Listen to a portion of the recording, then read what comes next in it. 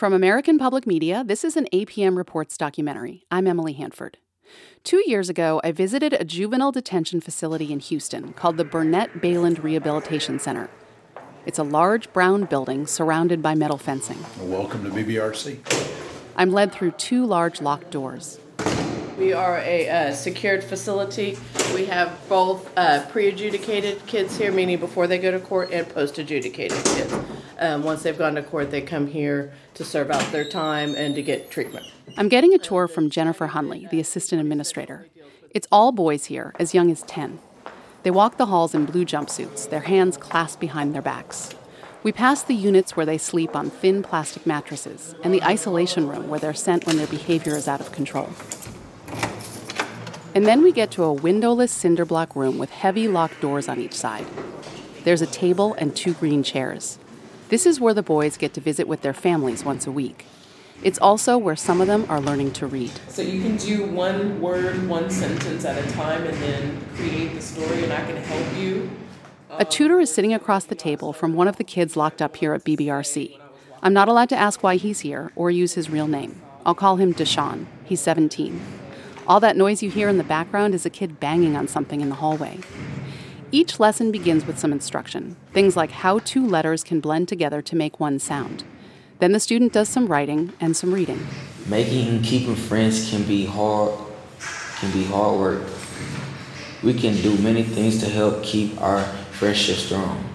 We can cheer our friends on. Deshaun says he's learning a lot of things in these lessons that he never knew. Okay, like pH. I never knew that, that's like an F. You know, when you put a pH together, that's like physics. Like that. Deshaun is getting this tutoring as part of a study being conducted by researchers at the University of Houston. The researchers are investigating the relationship between reading problems and involvement in the juvenile justice system. These are kids who are reading at or below the 3rd grade level. This is Leslie Hart, one of the researchers working on the study. There are an awful lot of kids who are coming in who simply can't read at all. A lot of them have learning disabilities that were never identified, says Latasha Crenshaw. She worked for the Juvenile Probation Department, advocating on behalf of kids in the justice system who need special education services. She told me when she talked to their parents, they would say things like this. I knew that my son had a problem in 1st grade when I was coming up to the school every day telling you something was wrong and no one listened. So, and for many parents, we get tears like I was right. I knew, and my child is finally getting the help. And then we get the tears but they're in the justice system when all of this possibly could have been avoided. She says when she'd review student records, she'd often see a pattern that starts in elementary school. When kids are having a hard time learning, they act up. Henry Gonzalez, who was assistant executive director of the Juvenile Probation Department when I visited, says behavior problems and reading problems go together all the time. I don't know how to read, and I don't want everyone to know about that, but I know how to make you laugh, therefore I'm going to be the class clown. I don't know how to do these things, but I can fight, therefore I'm going to beat you up. Not all struggling readers act out, of course. Some withdraw, stay quiet, hope no one will notice. The research on the links between reading problems and social and emotional problems is sobering. Struggling readers are more likely to say they are sad, angry, lonely, and depressed. They're also less likely to graduate from high school and more likely to end up in the criminal justice system. After Deshaun's reading lesson, I got a chance to interview him. So, what do you remember about reading when you were first learning how to read? That it was hard. That's really it. Tell me, more about that. What was hard? What did it feel like? When I was just reading, I just didn't know none of the words. Only reason I knew how to read a little bit is because I hear people talk, I see the word, you know what I'm saying? So you memorize? Memorize the words. This is what a lot of struggling readers have told me. They memorize words, store them like pictures in their mind. But there are tens of thousands of words in the English language. You can't memorize them all. Research shows you need to understand the relationships between letters and sounds. That's why Deshaun is working on things like understanding that PH makes a F sound. Deshaun says he wants to be a better reader. Can't be no flunky. I don't want to be a bum, Trying to take care of myself. I don't want to be out there on the streets. Deshaun wants to go back to high school when he gets out to get his diploma. But the sad truth is most kids in the juvenile justice system never graduate from high school. One study found that 49% of juveniles who'd been in detention were in an adult prison by the time they were 25.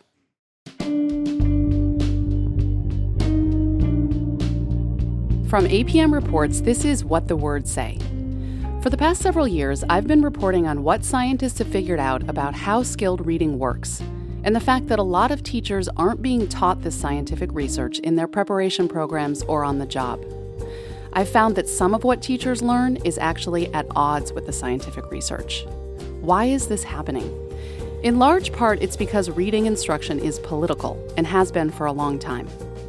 The basic debate comes down to a centuries-old chicken or the egg argument about what it takes for kids to be able to understand what they read. One side said, start with letters and sounds. If kids know how to decode words, reading comprehension will follow. The other side said, no. If you focus too much on the letters and sounds, kids won't pay attention to the meaning of what they're reading. Focus on comprehension. This debate misunderstands what cognitive scientists have figured out about how reading comprehension works. This hour, I'm going to tell you about what they've learned. Their research not only sheds light on what children need to learn to become good readers, it helps explain why some children are more at risk of becoming poor readers than others. I'm also going to show you that when kids do struggle, some of them are more likely to get help. White kids from families with money can often get what they need.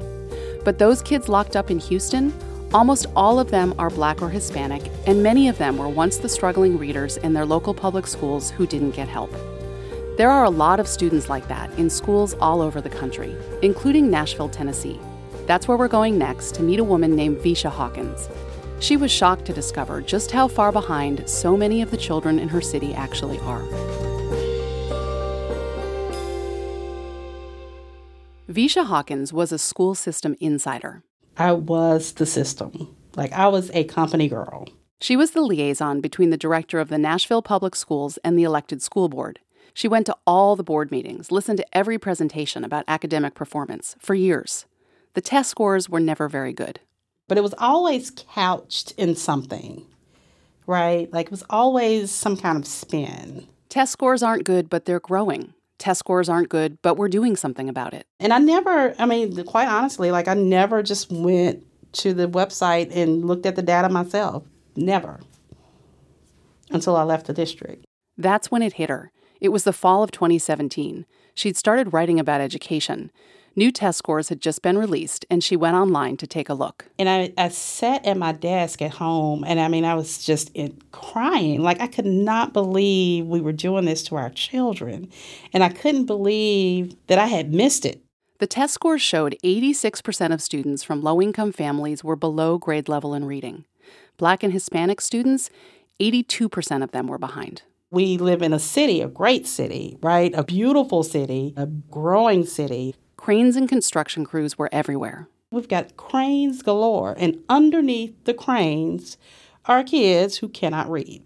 Unbelievable to me. So I decided to go on a little,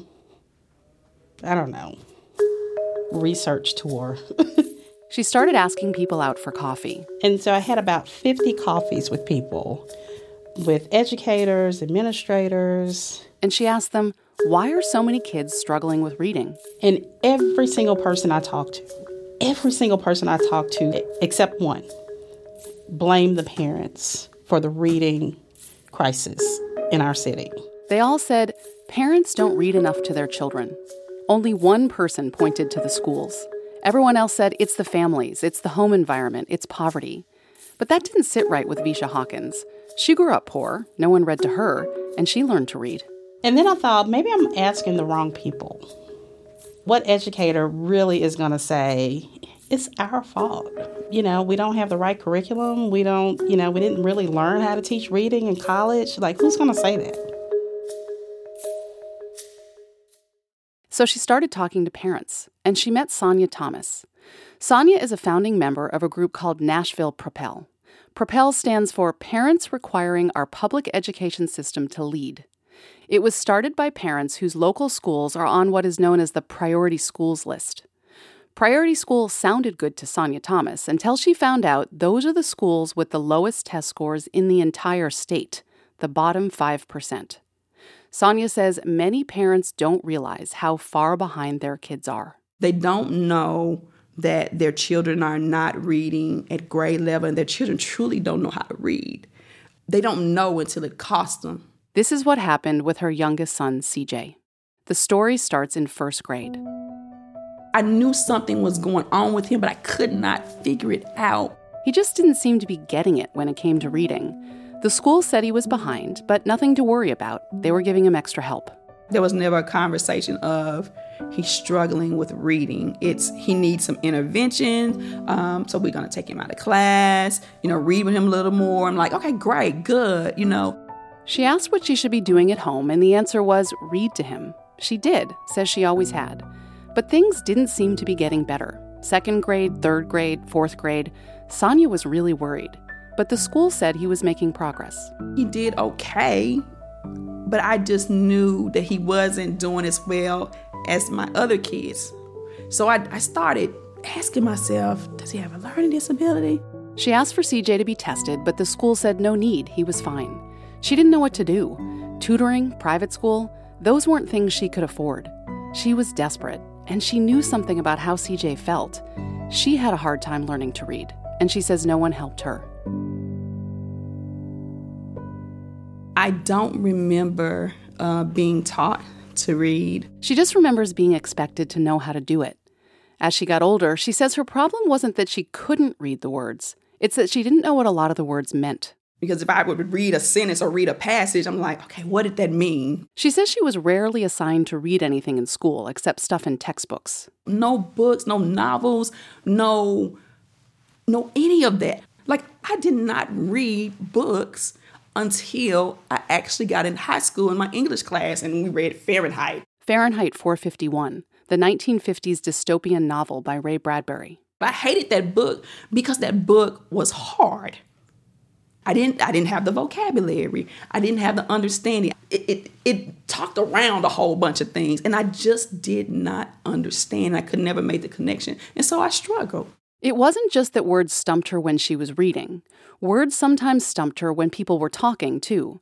She noticed it at work in the healthcare industry. I mean, I work in a corporate world, and I could tell sometimes when they would have conversations, I didn't know what they were talking about, and I would find myself Googling words. It was embarrassing. She did not want this to happen to her son.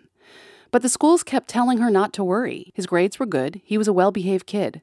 And then, 7th grade. CJ had moved to a new school. It was September. CJ's advisor called Sonia in for a meeting. And the advisor says that he's on task. He has turned in all his assignments. I'm like, yeah, I know. She said, but when we tested him, he reads on a 2nd grade reading level. I lost it. It felt like I cried for 15 minutes. I sobbed. Eventually, she wiped the tears from her face, put her glasses back on, and looked up. The advisor told her the school would help CJ. Sonia wanted to believe it, but she'd been putting her faith in the school system for years, and this is where it had gotten her. A son in 7th grade at a 2nd grade reading level. And it was from that day on, I said, nobody else should walk away feeling like that. No child, no mama, no daddy. Like, it's my life's work to make sure nobody else feels like that. That was when she helped start the parent group, Propel. I love what they do. This is Visha Hawkins again, the former school system insider. When she met the parents of Propel, she realized she was finally talking to the people she needed to hear. All those educators she'd had coffee with, they'd blamed poverty for the city's reading crisis and made it sound so unsolvable.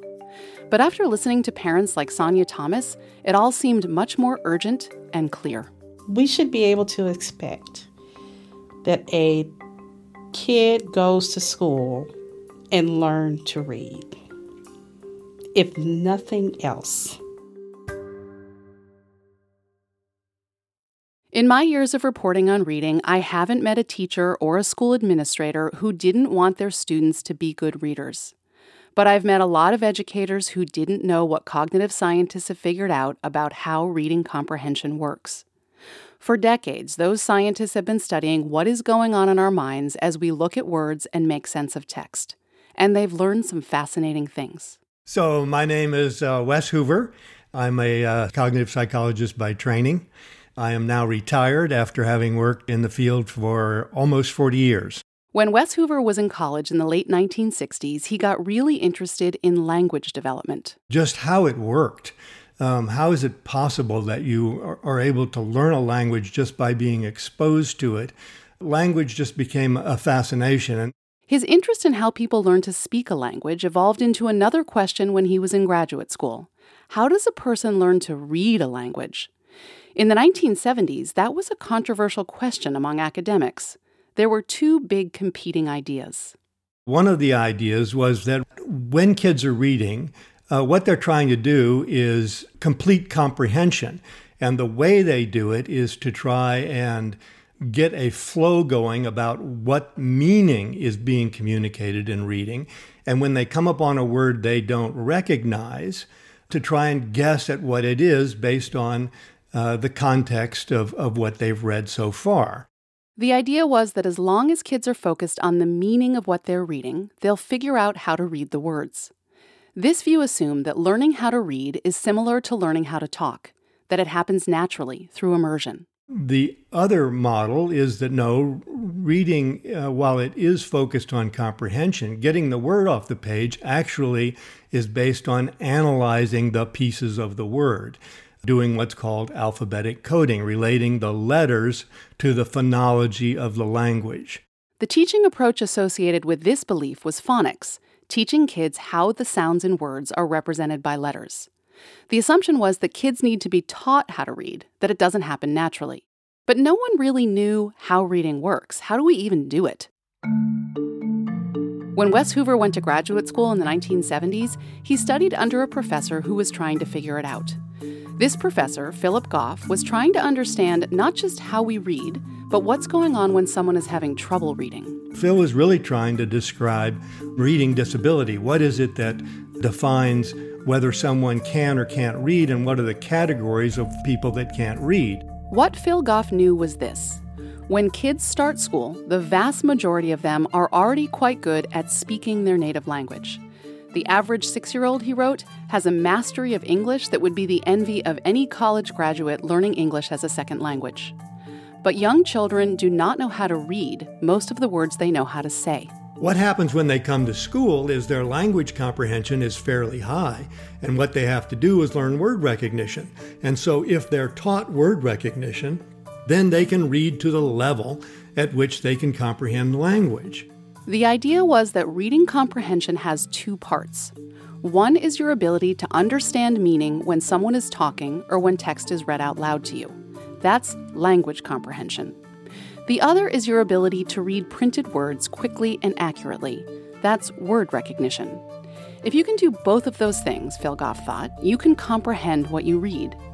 But if you can only do one or neither, you can't. In 1986, he and a colleague published a paper where they laid out this model of reading comprehension. They called it the simple view of reading. The simple view does not say that reading is simple. It says that reading comprehension can be divided into two parts. Here's Wes Hoover again. If you know someone's language comprehension ability and their word recognition ability, you will know how well they read. You can predict perfectly their reading comprehension. That's the hypothesis. The hypothesis was first tested and verified in a study that Wes Hoover published with Phil Goff in 1990. The basics of the model have been confirmed in more than 150 studies since. It's the big idea of reading. That is, reading is complex. Word recognition is complex. Language comprehension is complex. But the big idea of reading is that if you can master those two skills, those two complex skills, then you can master reading comprehension. When a person can't understand what they read, according to the simple view, they have either a word recognition problem or a language comprehension problem, or both. Lots of struggling readers have both. That was obvious when I was at the juvenile detention facility in Houston. One of the kids I met there was a 15-year-old I'll call Mateo. I sat in on his second reading lesson. Here he is trying to sound out the word toast. Mm-hmm. Oh. Yes, that's it. Toast. Yes. Good. Mateo is one of the kids who can barely read at all.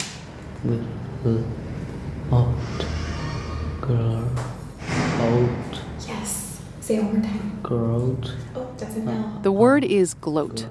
Sounding it out is a first step, but does Mateo know what the word gloat means? His tutor asks him. Like glow? Give me something else. Like something shiny? Mateo doesn't know what gloat means. His tutor tries to define it, struggles a bit, then turns to Jennifer Hunley, the assistant administrator, who's in the corner keeping an eye on us. Like to brag, like if someone just got their case review staff and they're going, ooh, I get to go home, and no one else does. Yeah. You know, kind of like that. Right. In an ugly way. Not being very nice. Yeah. Okay. The word gloat comes up again when Mateo is trying to read a story called Taking a Ride. I do not like to Remember this one? gloat. Yeah. Gloat, remember? Gloat. I'm not sure Mateo remembers the meaning of that word. I'm not sure he has any idea what he's reading. Listening to him struggle through the text, I'm having a hard time keeping track of what the story's about. At the age of 15, Mateo is a beginning reader. His mental energy is still focused on figuring out how to sound out the words. Stories? There are a few moments when he successfully pronounces something and realizes it's a word he knows. Women? Yes. But many of the words, like gloat and sneer and trait, it was clear from earlier in the lesson that Mateo didn't know the meaning of those words. You could have read this story out loud to him, and he wouldn't have understood it all. Mateo has a reading comprehension problem because he has a hard time with both word recognition and language comprehension. He's not going to be a good reader until he gets better at both. But if Mateo had learned how to successfully sound out words earlier in his life, he'd likely know the meaning of a lot more words now. Because there's a very powerful thing in reading called Matthew effects. This is Wes Hoover again. It's this idea that the rich get richer and the poor get poorer. It's a biblical reference. Here's how it works. Let's say you enter school and you get off to a good start when it comes to the word recognition part of the simple view of reading. Then what happens is that you tend to read more. You tend to read more difficult texts. You tend to engage in conversations about those texts. And all of those things then reciprocally build your language comprehension and your word recognition. Once you start to be able to read and you read more, the reading you do further develops the language comprehension and word recognition skills you have. That's the rich get richer. But the opposite can happen. You don't get off to a good start with word recognition, either because it's something that's really hard for you. For example, you have dyslexia, which is characterized by difficulty with discerning the sounds in words. Or you don't get off to a good start with word recognition because no one teaches it to you. Or both. It's hard for you and you're not taught how to do it. Those kids who can't read very well will start not reading very much at all. They'll try and read less complex texts. They'll get frustrated and stop reading altogether. And that will have the effect of not moving either their word recognition or language comprehension skills forward. When kids don't get the instruction they need, they can easily grow into adulthood without knowing basic things about how written language works, like Mateo and Deshawn. I don't know what happened to them. The study they're part of is still going on. Struggling readers in the juvenile detention system in Houston continue to get tutoring. But not at the facility I visited in 2018. That shut down last year as part of an effort to lock up fewer kids.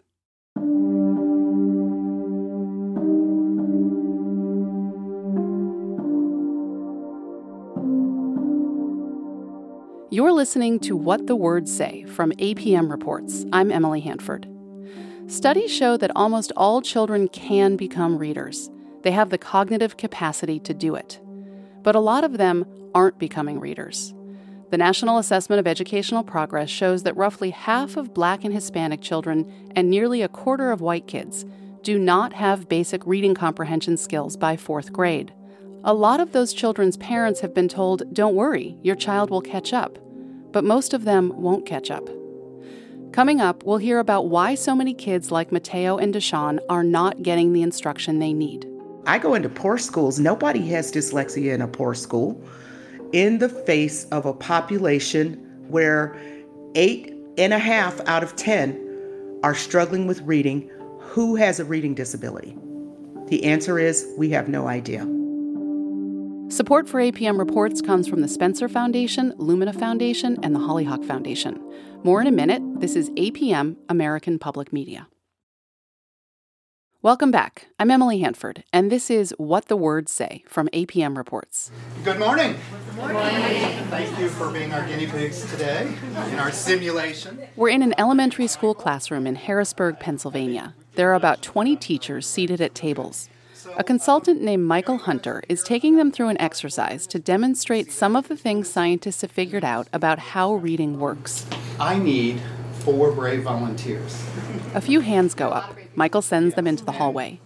Before I tell you what happens next, I want to go back to the 2 big ideas about how people read that academics were arguing about back in the 1970s. One idea was that readers use the meaning of what they're reading to predict what the words will be. Learning to read is not about sounding words out, it's about using context to guess what the words are. According to this theory, readers don't necessarily have to read every word accurately to comprehend what they're reading.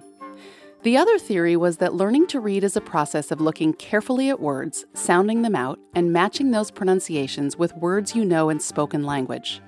If you can't accurately identify the words, your comprehension will suffer. That's the idea that decades of scientific research has confirmed, and that's what Michael Hunter wants to demonstrate with the teachers in Harrisburg. So let's bring in our first reader. A first-grade teacher named Katie comes in from the hall. Michael projects a passage onto a screen at the front of the room and asks her to read it out loud. A tragnex is a simple geed used for finding plivins. Most will fit in your Brisbane. 30% of the words in this passage are nonsense words. Katie does her best to sound them out, but she has no idea what they mean. When she's done, Michael asks her some questions. First question is, what tool is the topic of the passage? Tragnexes. Okay. Why is the face of a clock mentioned? I have absolutely no clue. Katie just demonstrated what reading comprehension is like when you're faced with a bunch of words you don't know. The next volunteer comes in from the hall to read the same passage, but this time, fewer of the words are nonsense, just 20%. This is Jalissa. A tragnex is a simple tool used for finding plivins. Most will fit in your palm. The face is similar to... There are 2 kinds of nonsense words in this passage to demonstrate an important point about decoding. Some of the words are hard for Jalissa to sound out. Plivins, for example, Pliyvns. She hesitates and stumbles on that one because English words aren't spelled that way. She's not sure how to decode it, and she doesn't know what it means. A word like tragnex, that's pretty easy for her to decode. But decoding doesn't help much because Jalissa doesn't know what the word means. The point is, you can sound like a decent reader if you have good decoding skills, but it doesn't necessarily mean you understand what you're reading. How was Jalissa's comprehension when she didn't know 20% of the words? Tragic. It was better than mine. Yeah. Okay. So when do the benefits of context kick in? At what point can you figure out what the words say from the meaning of what you're reading? The next reader comes in from the hall. So read aloud to us. Do your best reading. Now just 10% of the words are nonsense. A tragnex is a simple tool used for finding directions. This reader figures out what the passage is about. How do you feel about your comprehension? Did you totally understand the passage? I did not until I got about halfway and then realized what it was talking about. Okay. And then I started to comprehend it. Okay.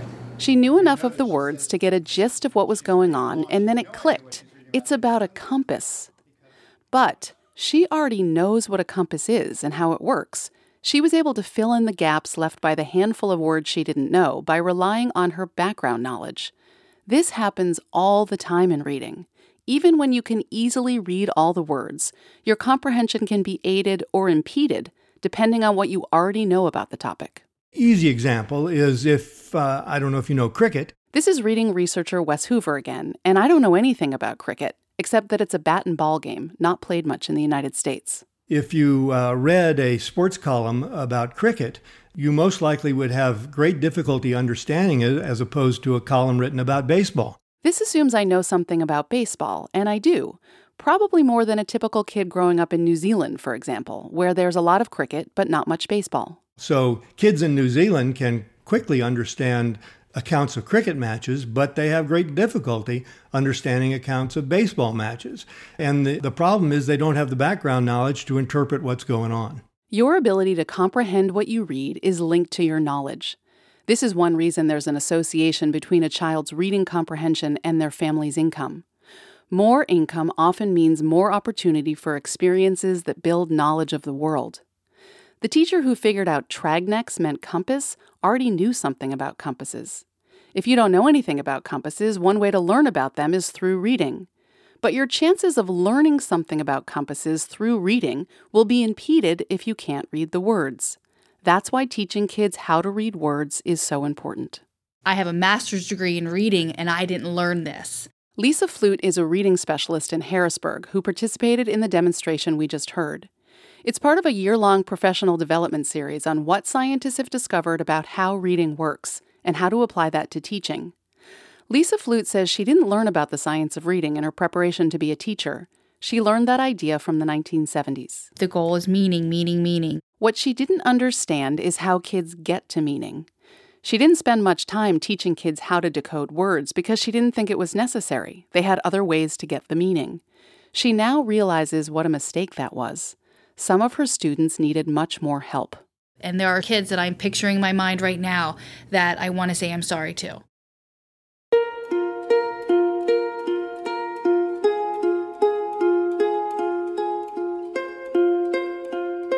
I've talked to a lot of teachers who express regret about what they didn't know. For many of them, the simple view of reading is a big aha moment. They didn't fully appreciate the importance of word recognition, and they didn't quite get how the language comprehension part works either. Language comprehension is critical. Research shows that once children have mastered the basics of decoding, their ability to understand what they read is largely determined by their oral language skills, their knowledge, and their vocabulary. And a large body of research shows that children from low-income families come into school knowing the meaning of far fewer words on average than higher-income kids. This can put them at a disadvantage at the outset because making sense of what you're reading is about matching what you see in print with what you already know in spoken language. This also means that if the language you speak at home is different from the language you use in school, learning to read is likely to take more time and may be more challenging. This is true for English language learners, kids who speak Spanish or Korean or Arabic at home. It can also be true for children who are native English speakers. Julie Washington studies language and reading development in African American children. She's specifically interested in the role of African American English. African American English is a dialect of English. Every language has dialects. They're variations of a parent language, different ways of pronouncing words, and different vocabulary and grammar too. So an example of African American English is one day me and my mom was at home.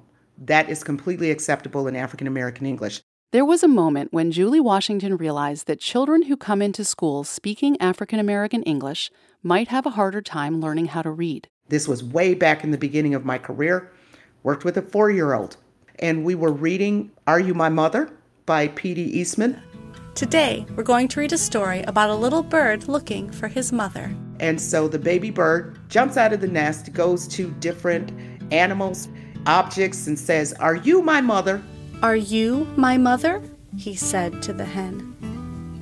No, said the hen. And so it's this, Are you my mother? I am not a, that goes through the story. So when this little girl, African-American dialect speaker, goes to retell the story to me, she says, Is you my mama? I ain't none of your mama. I laughed. It was hilarious. And it was fun. But then I went back to my office and I thought about what she had to do in order to listen to this story that was told in a language form that she doesn't actually use. She recoded it into her own dialect, and then she told me the story. That takes a lot of working memory. It takes a pretty good vocabulary.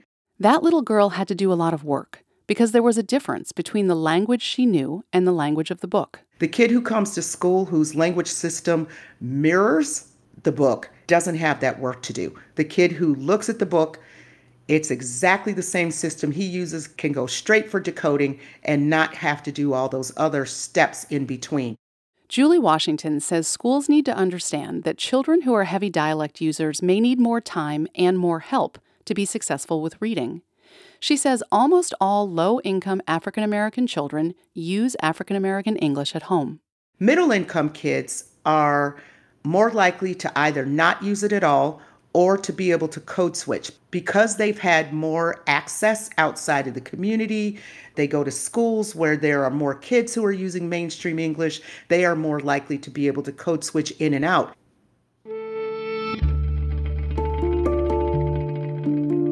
Think of family income as a kind of buffer when it comes to the risk of being a struggling reader. The more resources your family has, the more opportunities you're likely to have for early life experiences that tilt things in your favor when it comes to learning how to read. But it's not just how affluent your family is, it's how affluent your school is too. High poverty schools are less effective on average when it comes to promoting reading achievement. And according to the U.S. Department of Education, nearly half of all Black students in this country go to high poverty schools. Nearly half of all Hispanic kids too. White kids, only 8% of them go to schools where most students are from low-income families. And here's the thing. If you're a struggling reader and you go to a school where most of the students are from low-income families, your problems with reading may go unnoticed, because a lot of the other kids are probably having a hard time learning to read too. Here's Julie Washington again. I go into poor schools. Nobody has dyslexia in a poor school. In the face of a population where 8.5 out of 10 are struggling with reading, who has a reading disability? The answer is we have no idea. She says part of the problem is the way federal law defines learning disabilities. The law says a child cannot qualify for a learning disability if that child's learning problems are primarily the result of economic disadvantage. So what that policy is saying, we've decided as a country that if you are having trouble reading and you're poor, you're having trouble with reading because you're poor, because our policy does not allow you to be both learning disabled and poor. The goal was to prevent low-income kids of color from being over-identified for special education, but the policy has had unintended consequences. We hear from teachers that they have been told not to refer any more children of color, that they're already at their threshold. This is Paul Morgan, a professor at Penn State. His research shows that if you look at children having the hardest time with reading, kids who score in the bottom 10%, you find that white children are much more likely to be receiving special education services than children of color. He says there are likely a number of things going on. Part of it is expectations. The white child struggling must have a disability, whereas the black child struggling is just struggling, like so many other kids in her school. And then there's the fact that getting special education services for a child with a reading disability can be difficult no matter what kind of school the child goes to. Too often, I think parents have to fight, and when the school says no, there's not much of a recourse for the parents to engage in short of legal action, which is very costly. It's a system that favors people with money. Some parents spend thousands of dollars trying to get their kids into special ed. But a child who is having a hard time learning to read doesn't necessarily have a learning disability. Paul Morgan points to the experience of his own two kids. Our oldest is a voracious reader and took to it readily. He seemed to benefit from what our local school did in terms of teaching reading. This wasn't the case with his younger son. He really was starting to experience difficulties fairly early, by kindergarten, first grade. The school's advice to Paul and his wife? Read storybooks to him, surround him with books. But they'd been reading to him since he was a baby. They had tons of books in their home. Language comprehension wasn't the issue. Paul's son needed to be taught how to read words. So he and his wife started doing that. We were in a position to reorganize our work schedules. And we just every morning before he went to his classroom, set aside 10, 15 minutes of regular practice. And then he was okay. Things made sense to him. He was decoding and starting to read quickly and fluently, and that was what he needed. They caught the problem and were able to fix it pretty easily. That's not going to be the case with every child. Some kids will need lots of instruction.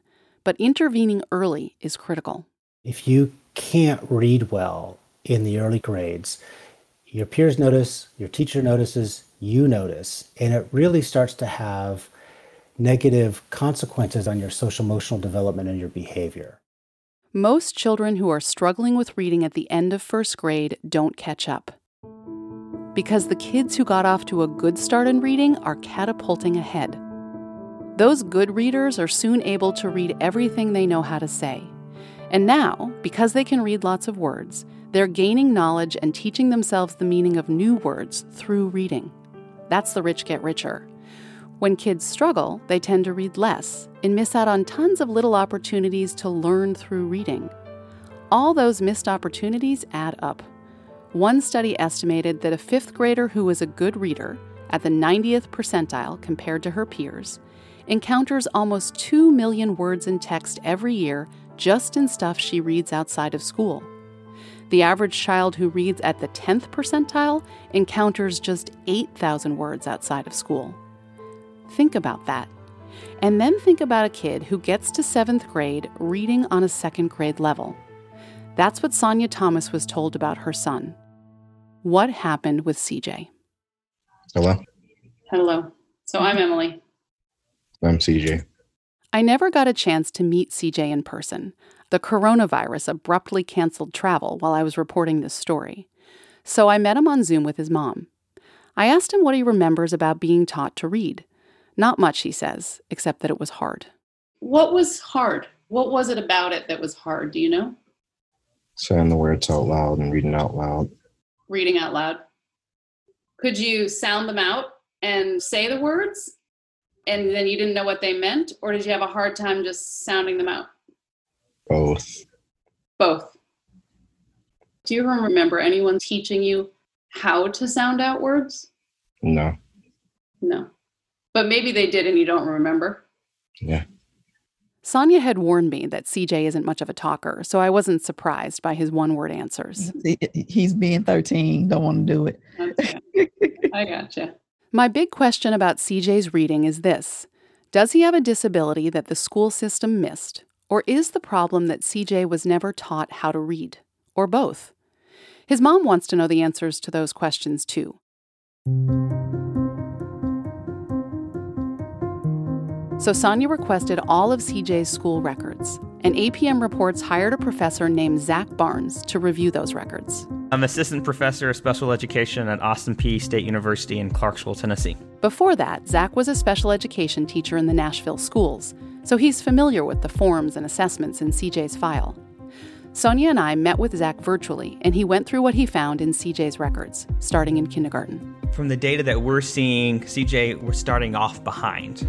The records are sort of frustrating, though. They don't say what he was behind in, just that he was below benchmark. When CJ started first grade, he took a reading test that placed him at the 24th percentile nationally. That means more than 3/4 of first graders in the country were doing better than he was. There's a form in the file that says CJ had no problem understanding and using vocabulary, but that he spoke slowly. Sonia noticed this too. I do remember me having some concerns about his speech and him being really shy, like not talking a lot. There's no indication CJ was evaluated for a speech issue or a reading problem. But there is a handwritten note Sonia wrote when CJ was in first grade, asking the school to test him for a learning disability. At the end of first grade, CJ took the same assessment he took at the beginning of the year, the one that showed he read at the 24th percentile. This time, he scored at the 12th percentile. That means nearly 90% of kids his age were doing better than he was. Sonia tears up when Zach points this out. Sorry, but this tears me all to pieces. We spend nearly 2 hours going over CJ's entire school file, grade by grade. There are nearly 200 pages of records, and Zach notices a pattern. Some years CJ got pulled out of the classroom for extra help with reading. His test scores went up. Then the help stopped. I asked Zach later if this is unusual. He said no, and not just in Nashville, in lots of schools. He likened it to a lifeguard saving someone and then allowing them to drown a few minutes later. Things might have been different for CJ if he'd been in special education. He would have had an individualized education program and rights to services protected by federal law. But to get into special ed, you need to be identified with a disability. Zach says to determine if CJ has a disability, he'd need a full evaluation from a school psychologist. CJ never got one of those. Zach says he should have. He's this kind of student that we really need to dig deep on to figure out how can we help CJ. Zach offers to help Sonia get CJ an evaluation. Sonia is grateful, but angry. Her son just finished 8th grade. She asked for him to be tested for a learning disability in 1st grade. She wonders how many other kids needed help and didn't get it. There's this heavy feeling that I have of so many people that's not going to get it, and worse off than him. And I don't know what to do except to keep telling parents to question everything and everybody so they don't have to go all of these years like I did to try to get down to the bottom of it. I contacted the Nashville Public Schools to see if someone could answer questions about what happened with CJ. A spokesperson declined to comment.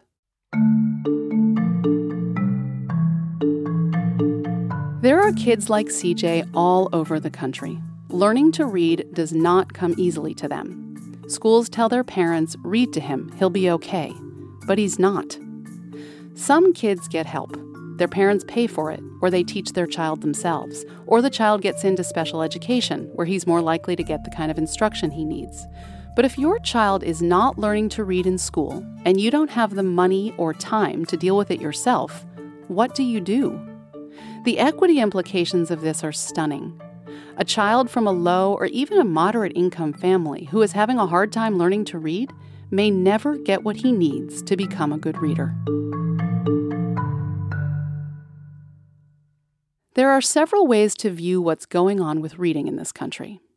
One is to see it as a special education problem. We have lots of kids with learning disabilities who aren't getting the help they need. We do, but that isn't the whole story. A third of 4th graders in this country can't read on a basic level. They can't all need special education. Remember Paul Morgan's son? He got the help he needed and he was fine. He's doing well academically, about to start high school, the same age as CJ. Another popular explanation is poverty. Kids can't read because they're hungry, they're stressed, they weren't read to enough at home. Poverty plays a role, no question. There's lots of research on this. But children from low-income families can learn to read well, and when they do, it can change their lives. Visha Hawkins grew up poor, she learned to read, and now she has a master's degree. A third explanation is the tests themselves. They're not measuring reading ability accurately. The levels are set too high. Reasonable people can disagree on how proficiency levels are set on standardized tests, and no test will be able to measure everyone's reading ability accurately. For example, if you're a kid who doesn't know anything about cricket, and there's a passage about cricket on your 4th grade reading test, you may not do so well. Maybe you would have done better if the passage was about baseball. But arguing about the tests misses the big picture. Many kids are struggling, and there are parents like Sonia Thomas crying out for help all over this country. What I've learned from my years of reporting on this topic is that a big part of the problem is many kids aren't being taught how to read. Old assumptions about how reading works are pervasive in schools. The idea that readers don't need to sound out words, they can use context instead. The idea that kids who are behind will catch up.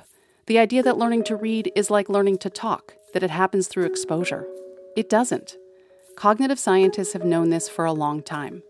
Phil Goff, the guy who came up with the simple view of reading, published a paper in 1980 called Learning to Read, an Unnatural Act. He wrote this: "The statistically average child, normally endowed and normally taught, learns to read only with considerable difficulty. He does not learn to read naturally." The bottom line is that learning to read is not easy for many kids. Reading difficulty is natural. And a lot of kids are not being taught what they need to know. Visha Hawkins wants to see a movement of parents demanding better reading instruction. I mean, I just envision just thousands of parents descending upon central office or the courthouse, and just force people to look at the kids, to look at the families that's not being served.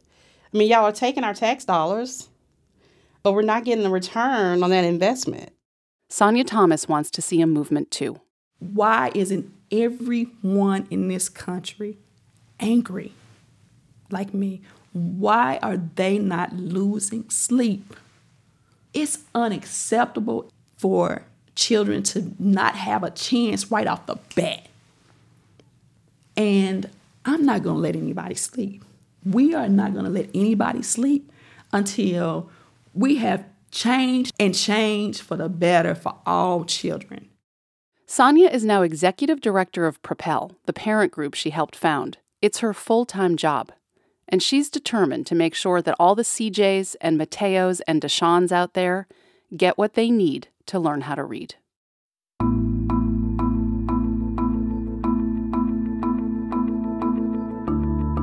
You've been listening to What the Words Say from APM Reports. It was produced by me, Emily Hanford, and edited by Catherine Winter. Research and production help from Sabby Robinson and John Hernandez. Our associate producer is Alex Baumhart. Web editors are Dave Mann and Andy Cruz. The final mix was by Chris Julin and Craig Thorson. Fact-checking by Betsy Towner-Levine. The APM Reports team includes Sasha Aslanian and Lauren Humpert. Our editor-in-chief is Chris Worthington. Special thanks to Stephen Smith and Shelley Langford. If you go to our website, apmreports.org, you can find a version of this story with lots of links to books and articles where you can read more about the simple view of reading and other research referred to in this program.